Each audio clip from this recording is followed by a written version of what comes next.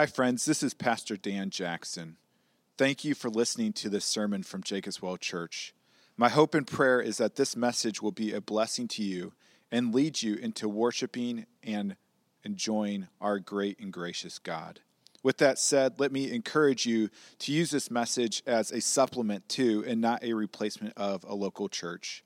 Christ did not establish his church simply for us to consume messages, but so that we could be intimately invested in each other's lives as an authentic covenant community. Again, thank you for listening, and if you want more information about Jacob's Well Church, please visit our website at www.jacobswellgb.org. Amen. Hey, Dan Connard. Can you encourage folks to come on back in?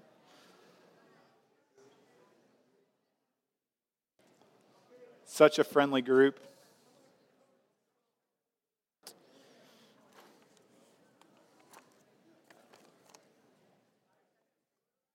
Just as people trickle back in, just a few more announcements.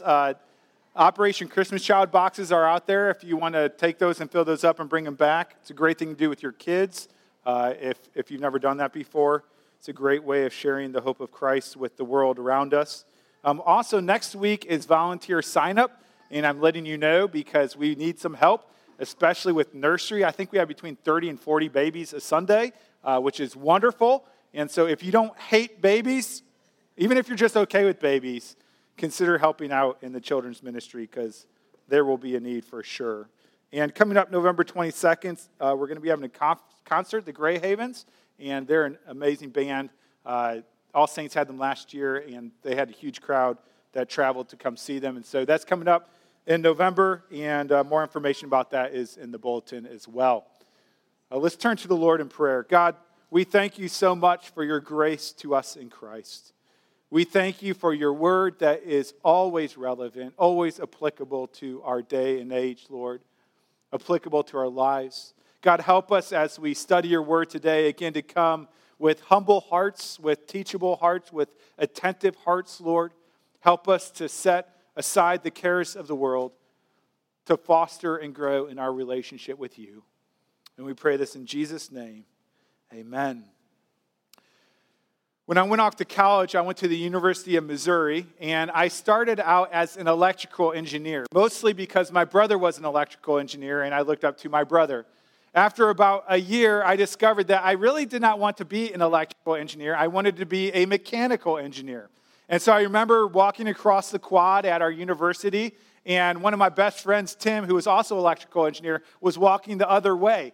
And he said, "Hey, Dan, where are you going?" I said, "Oh, I'm going to change my major from electrical engineering to mechanical engineering." And jokingly, I said, "Do you want to go change your major too?" And he goes, "Sure." And so we went together, and we changed from electrical engineering to mechanical engineering. Well, before my senior year of college, I realized, you know what, I really don't want to do engineering at all. I probably want to go into vocational ministry of some sort. And so I changed my major from mechanical engineering to a degree called interdisciplinary studies, which you pick 3 fields of interest and then graduate with that. Well, anyways, I called my friend Tim up. I said, "Hey, Tim, I'm switching majors again from mechanical engineering to interdisciplinary studies. Would you like to go and switch your major with me?" And he said, "No way, Jose. I'm too far along. I'm going to finish in mechanical engineering." And he did. And ironically, he's now a counselor in Scotland and not using any of his engineering at all. That's kind of the way that college goes, isn't it? But anyway, so I was studying interdisciplinary studies, and you have 3 fields of interest, and I chose mathematics because I already completed all of the requirements through my engineering degree thus far. I picked psychology because I figured if I'm going to vocational ministry, it might be helpful to know how people think and things like that. And then I picked religious studies as my third option. And studying religious studies at a non-Christian university is very interesting. I remember going to my first Bible class, a New Testament class, and the professor there professed to be a Christian, and he even attended a church that I went to occasionally or checked out for a while. And yet throughout the course, he slowly and gradually really undermined our confidence in the reliability of the Scripture and in God's Word and even in the gospel. When I moved on and I was I was putting together my capstone project, my final paper. The head of the religious studies department was a woman, and she, I'm pretty sure, was not a Christian because she was very offended that I thought that mankind was depraved and sinful and needed a Savior. And so it was a very challenging place to be as I was considering vocational ministry. As a young Christian, my devotion to biblical Christianity was being tested. I'm curious where your faith is being tested, where your devotion to biblical Christianity is being tested. Maybe it's in the academic scene, or maybe it's at work where people are asking and encouraging you to cut corners or to fudge numbers in order to help the profit line. Maybe you have just been discouraged because of sickness or because of addictions in your life, and you're wondering, where is God at? Is God even real? And your faith is being tested. Maybe you are questioning your faith because of tragedy or because life hasn't turned out exactly like you hoped that it would. And so you're wondering, and your faith is being tested. You know, on a macro level, Christianity is being tested all the time. Not only in the reliability of the scriptures, but also we're being tested in our understanding of the sanctity of human life among those who want options. Biblical Christianity is being tested in its views of the solemnity of marriage and the horror of divorce among those who say they just want to be happy. Biblical Christianity is being tested in its views of chastity until marriage by those who just simply want to live free. Biblical Christianity is being tested in understanding that the biblical definition of marriage is between one man and one woman for life. Christians in biblical Christianity are being tested in all sorts of ways today. And the question is, how are we, if we call ourselves Christians, if you are a Christian, how are we as Christians supposed to respond to these trials, to these tests? And what we'll see here in Daniel chapter 6 is that we should respond in a way believing that God is in control of all things. And so if you would, please open up to Daniel chapter 6. If you do not have a Bible, there should be a red one in the seat in front of you, and it is page 743 in the red Bible. If you do not own a Bible, that Bible is for you to keep. If you remember, Daniel and his friends Shadrach, Meshach, and Abednego and other Jews were exiled from Jerusalem to Babylon. And while they were in Babylon, they lived underneath the Babylonian Empire. And while they were there, the Babylonian Empire was conquered by the Medo-Persian Empire. And during all of this time, they were living in a foreign land with foreign gods, foreign customs, and foreign values. As we talked about back in Daniel chapter 1, this is very much the picture of what it's like for us today. Because we are sojourners on this earth. We are foreigners in this world. Our home is in heaven, but here we are in exile. In John chapter 17, Jesus in his high priestly prayer, in praying for his people, says, "They are not of the world, even as I am not of the world." Philippians chapter 3, we read that our citizenship is not here on earth, but it is in heaven above. 1 Peter chapter 2 says, "Beloved, I urge you as aliens and strangers," talking about Christians, "to abstain from fleshly lusts in which you wage war against your soul." People of God, like Daniel, we are exiles in a world with foreign values, foreign gods, and foreign customs. And so the question again is, how should we live in such a world? A world that is constantly putting our faith to the test. Well, as we look at Daniel chapter 6, the first thing we see is that we are called to live faithfully to God. And the way that we live faithfully to God is for the good of the world. You know, some Christians will say, our enemies, or they'll project that our enemies are other people, whether it be people that are pro-choice or whether it be government liberals or whoever might be, they might say, these are the people that we are trying to attack. And yet we know very clearly from Ephesians chapter 6 that we do not wrestle against flesh and blood. People are not our enemies, but we wrestle against the authorities, against the cosmic powers over the present darkness, against the spiritual forces of evil in the heavenly places. Our enemy is not people. It is Satan and the schemes of Satan. And so we are called not to fight against people, but to fight for people and for their good. And that's what we see again here in Daniel chapter 6. So look at verse 1 with me. Verse 1 says, "It pleased Darius to set over the kingdom 120 satraps, to be throughout the whole kingdom, and over them 3 high officials, of whom Daniel was one, to whom these satraps should give account, so that the king might suffer no loss." So just to make sure we understand what is being said here. So King Darius is a king over a fairly large kingdom.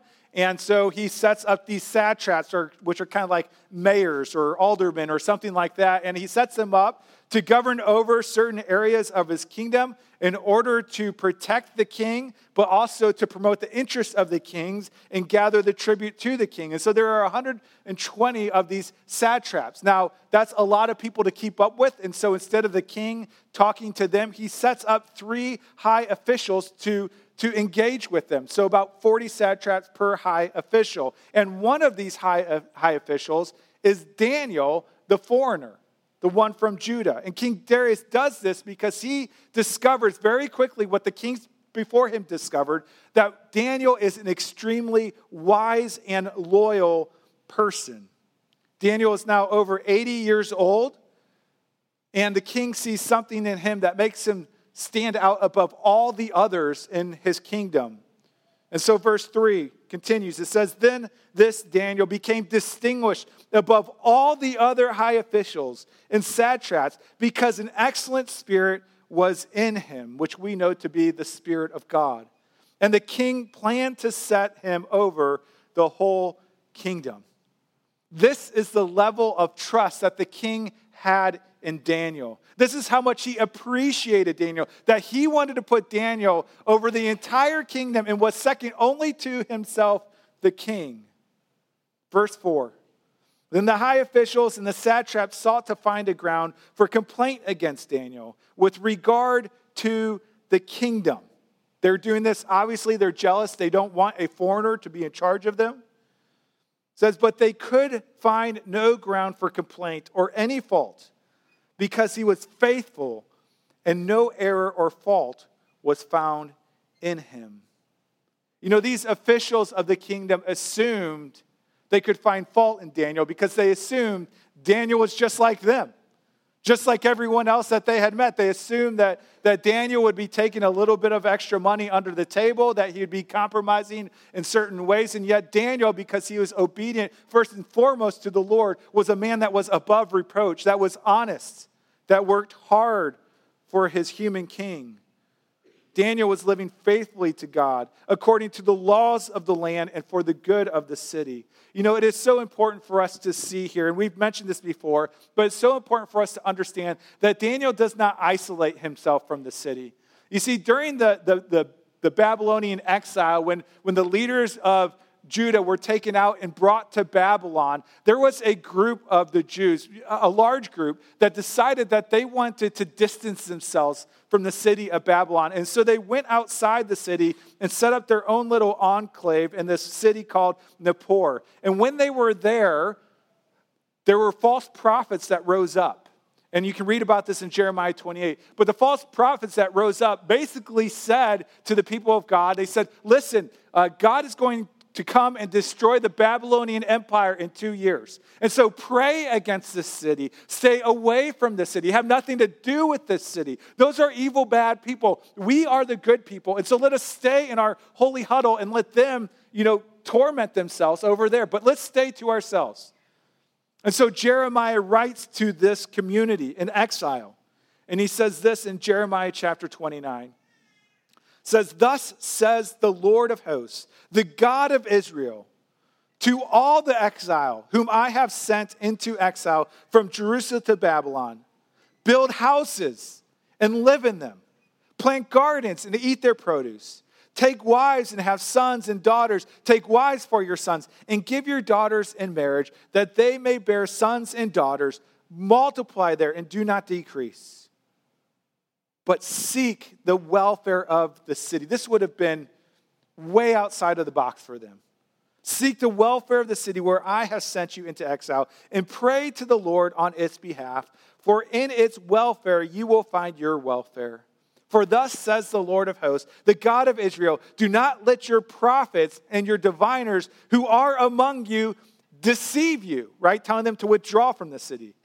And do not listen to the dreams that they dream, for it is a lie that they are prophesying to you in my name. I did not send them, declares the Lord.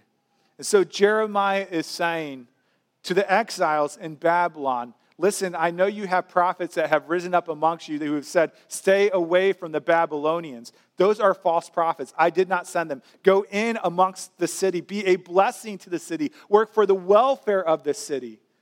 Because this is what it means to be faithful to God. And so we are called to be faithful to God for the sake of the world, but also above the decrees of the world. Verse 5 through 9. Then these men said, we shall not find any ground for complaint against this Daniel unless we find it in connection with the law of his God. Then these high officials and satraps came by agreement to the king and said to them, O King Darius, live forever.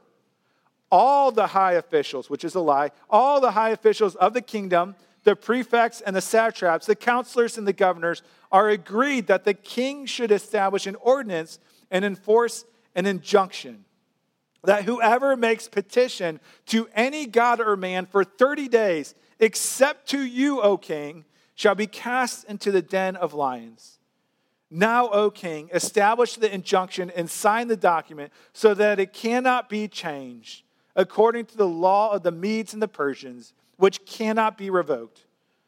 Therefore, King Darius signed the document and injunction. You know, verse 5 is so amazing to me.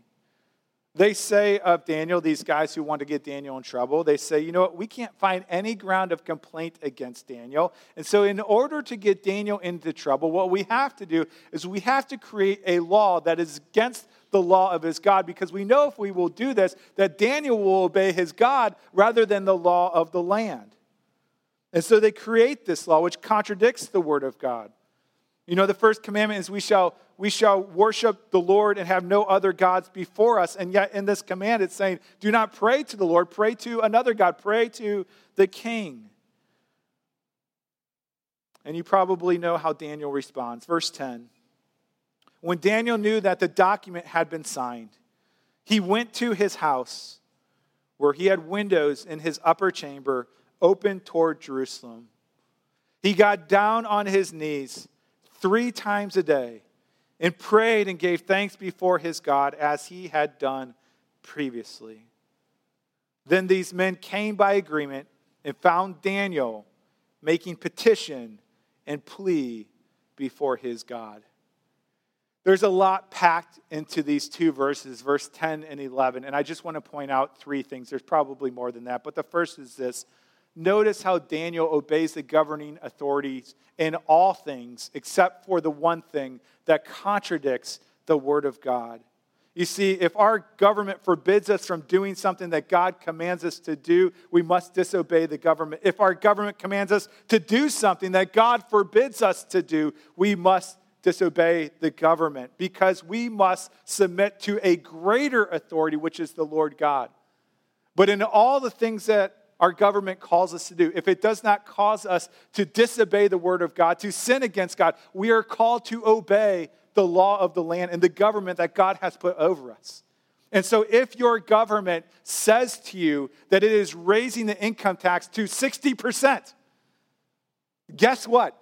It is not a sin to pay 60%. It might feel like a sin, but it's not a sin. And so we must obey the governing authorities. But if they call you not to pray to the Lord God, you must submit to the greater authority of God himself. The second thing here is you see that Daniel bows down 3 times a day towards Jerusalem to pray. And the question is Daniel bowing down and praying to Mecca? Well, of course he's not doing that. Some have hijacked this verse and applied it in that way, but this is not what Daniel is doing. What Daniel is doing is he's obeying what was communicated in the dedication of the temple. You see, 500 years prior to Daniel, King Solomon built this great temple to the Lord. And in 1 Kings chapter 8, we read this. It says, if they, talking about God's people, again, this is 500 years before Daniel, if they sin against you, for there is no one who does not sin, and you are angry with them and give them to an enemy so that they are carried away captive to the land of the enemy, far off or near, which is exactly what happens in the time of Daniel. Yet if they turn and their heart is in the land to which they have been carried captive, and repent and plead with you in the land of their captors, saying, we have sinned and have acted perversely and wickedly. If they repent with all their heart and with all their soul in the land of their enemies, who carried them captive, and pray to you toward their land. That's what Daniel is doing, praying towards the land, which you gave to their fathers, the city that you have chosen, and the house, which is the temple, that I have built for your name. Then hear in heaven, your dwelling place, their prayer and their plea, and maintain their cause. And forgive your people who have sinned against you and all their transgressions that they have committed against you, and grant them compassion in the sight of those who carried them captive, that they may have compassion on them. I know there is a lot there.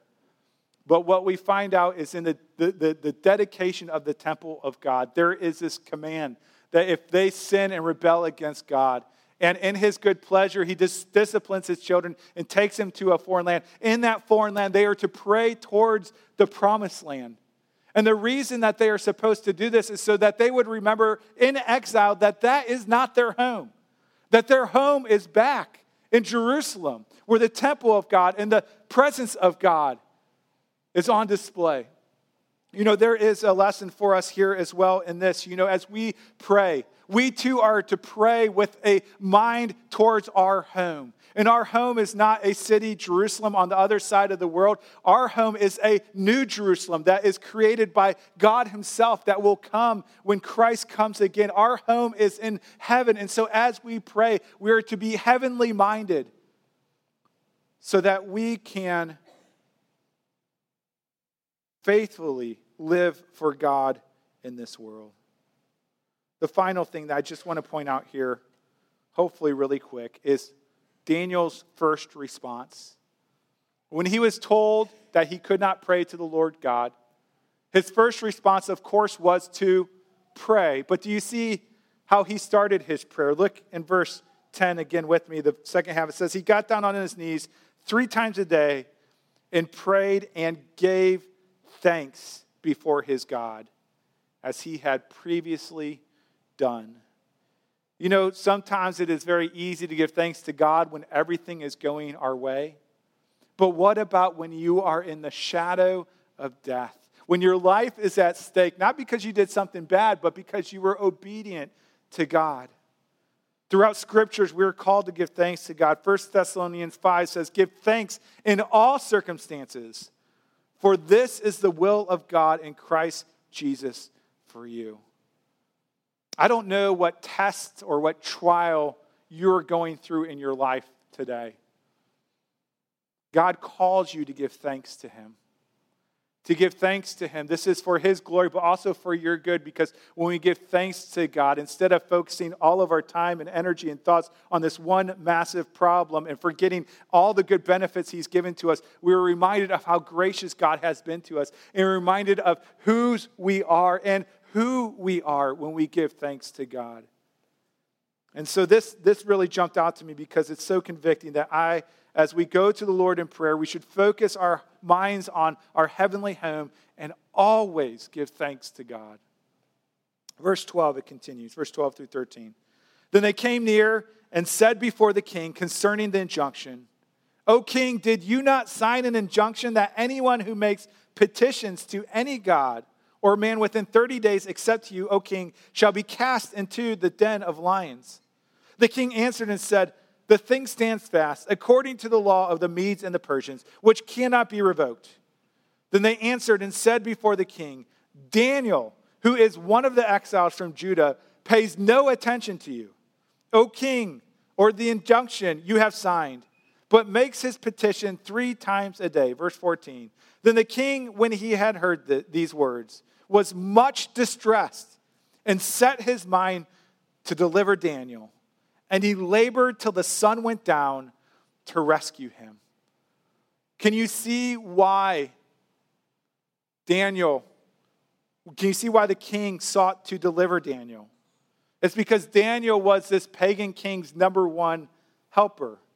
It's because he was probably this pagan king's most trusted friend and ally. It's because for this pagan king, he saw that Daniel was above reproach and that he sought the welfare of his city. And so the king was much distressed. Verse 15, then these men came by agreement to the king and said to the king, know, O king, that it is the law of the Medes and Persians that no injunction or ordinance that the king establishes can be changed. They say it because he's trying to change it. Verse 16, then the king commanded, and Daniel was brought and cast into the den of lions. The king declared to Daniel, may your God, whom you serve continually, deliver you. Again, we see the reputation of Daniel as a man who is faithful to his community, to his government, but above all else, serves his God continually. Is that something that can be said of you? Is that something that can be said of me? How do we engage the community that is around us? Do people say of you, yes, they love God, but they really don't seem to like people or our city or our community? Or would they say, they love the community, but I really don't know anything about where they stand in their faith? Richard Niebuhr published a book in 1951 called Christ and Culture. And he gives 5 different ways that Christians engage in culture. And I'm going to summarize it down into 3 different ways because I think it's easier to remember. But he says one way that we engage culture is Christ against culture, in which Christians separate from the world that is around them in order to protect ourselves. And this is what the Jews were doing in the time of Jeremiah that he was speaking against. The second view is Christ of culture. This is the opposite of the first, not that Christians are receding from culture and forming their own enclaves, but they're so ingrained into culture that they become just like the culture and they lose all their Christian distinctives.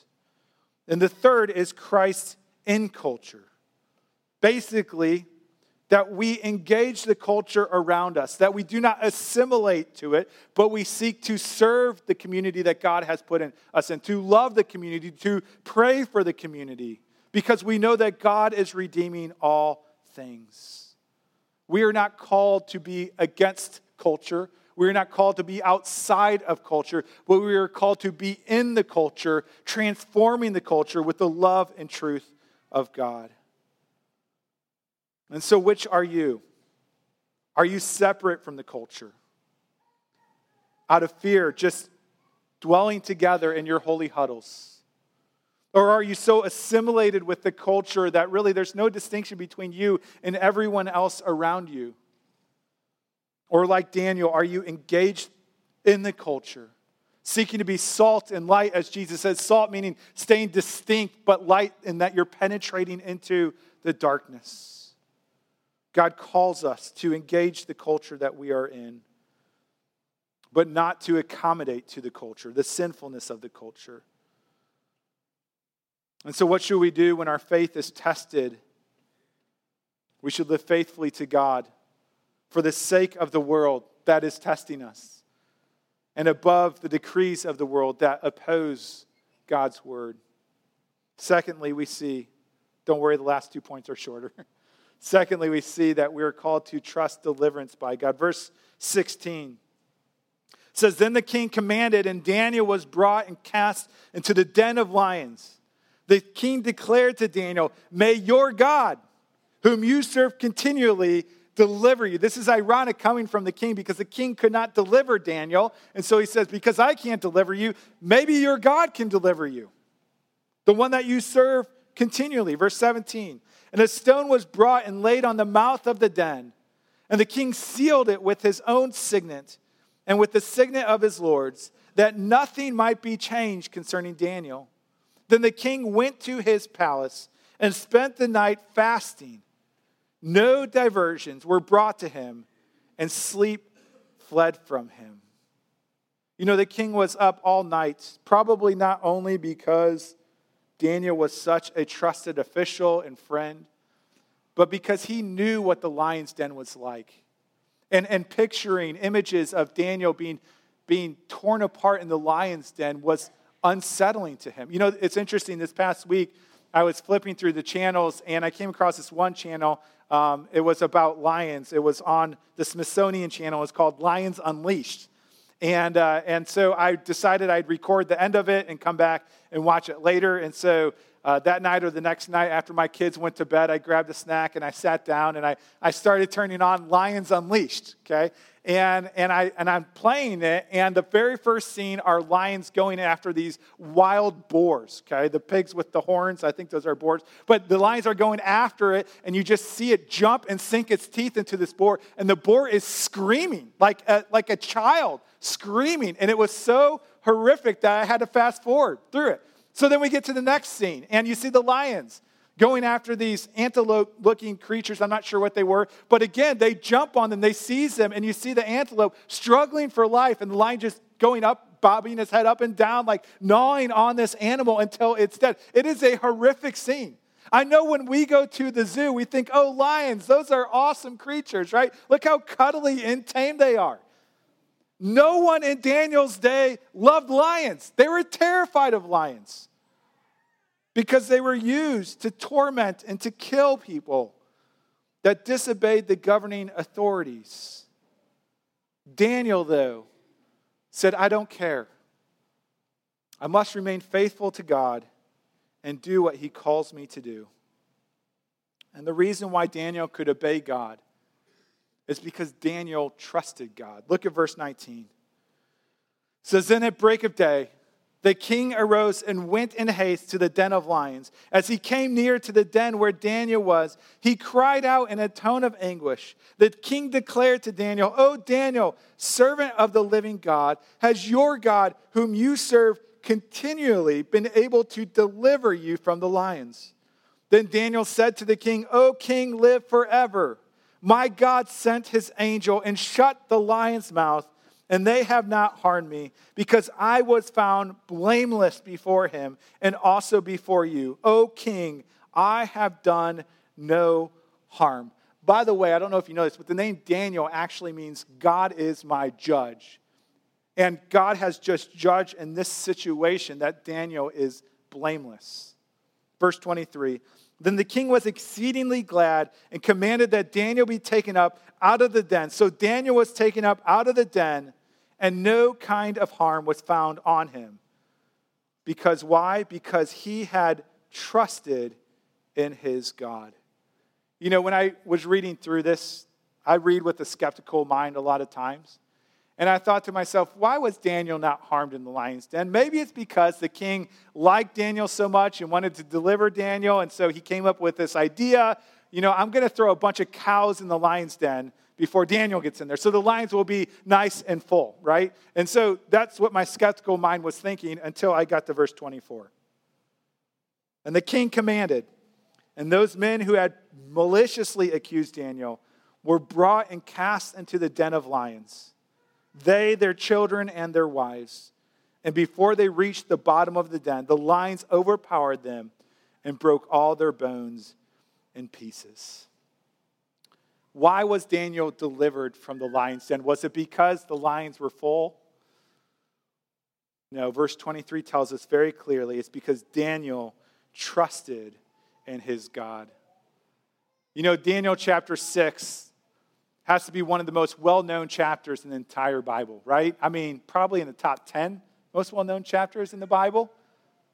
And yet it is such a dangerous chapter because it can be turned into just moralism, right?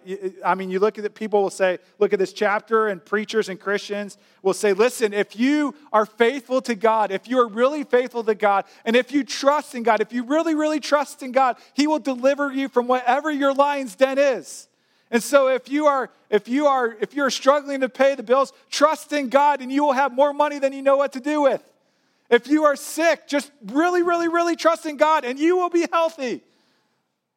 If you're being persecuted, just really be faithful, really trust in God, and God will deliver you from that lion's den. This is how people will take this chapter and proclaim it, right? And so it just turns us into trying to be better people, but none of us could live up to Daniel. And none of us could live up to the greater Daniel.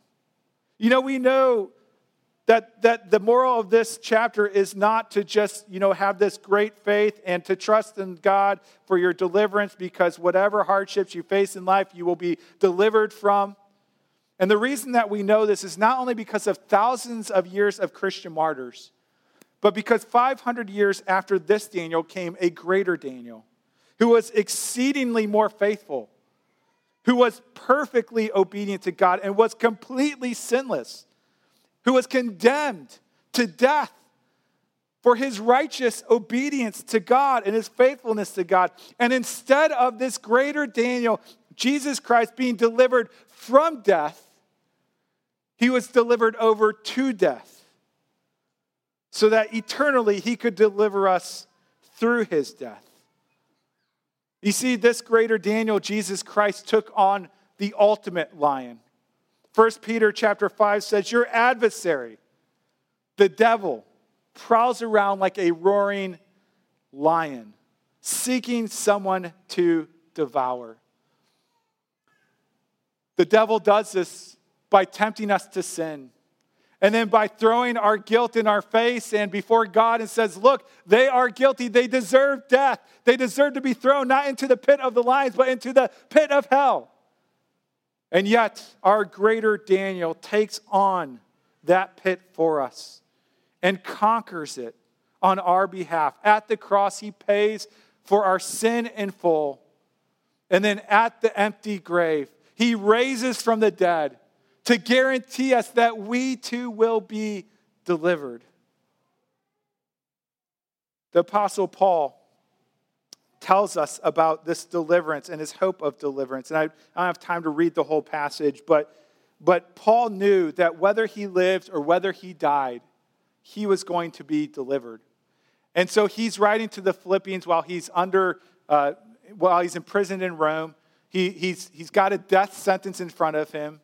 And he says, listen, I'm going to be delivered one way or another.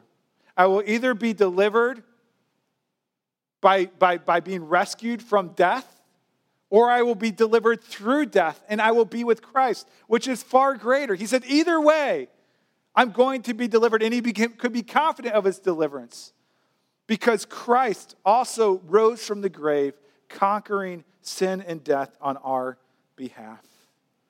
This month there's a focus on cancer. There's the Crucial Catch campaign that you see at NFL games, people wearing pink socks and things like that. And it's a great, great thing that's happening. But here's the reality is that when cancer comes, there is a sliding scale of chance that you will be delivered from it.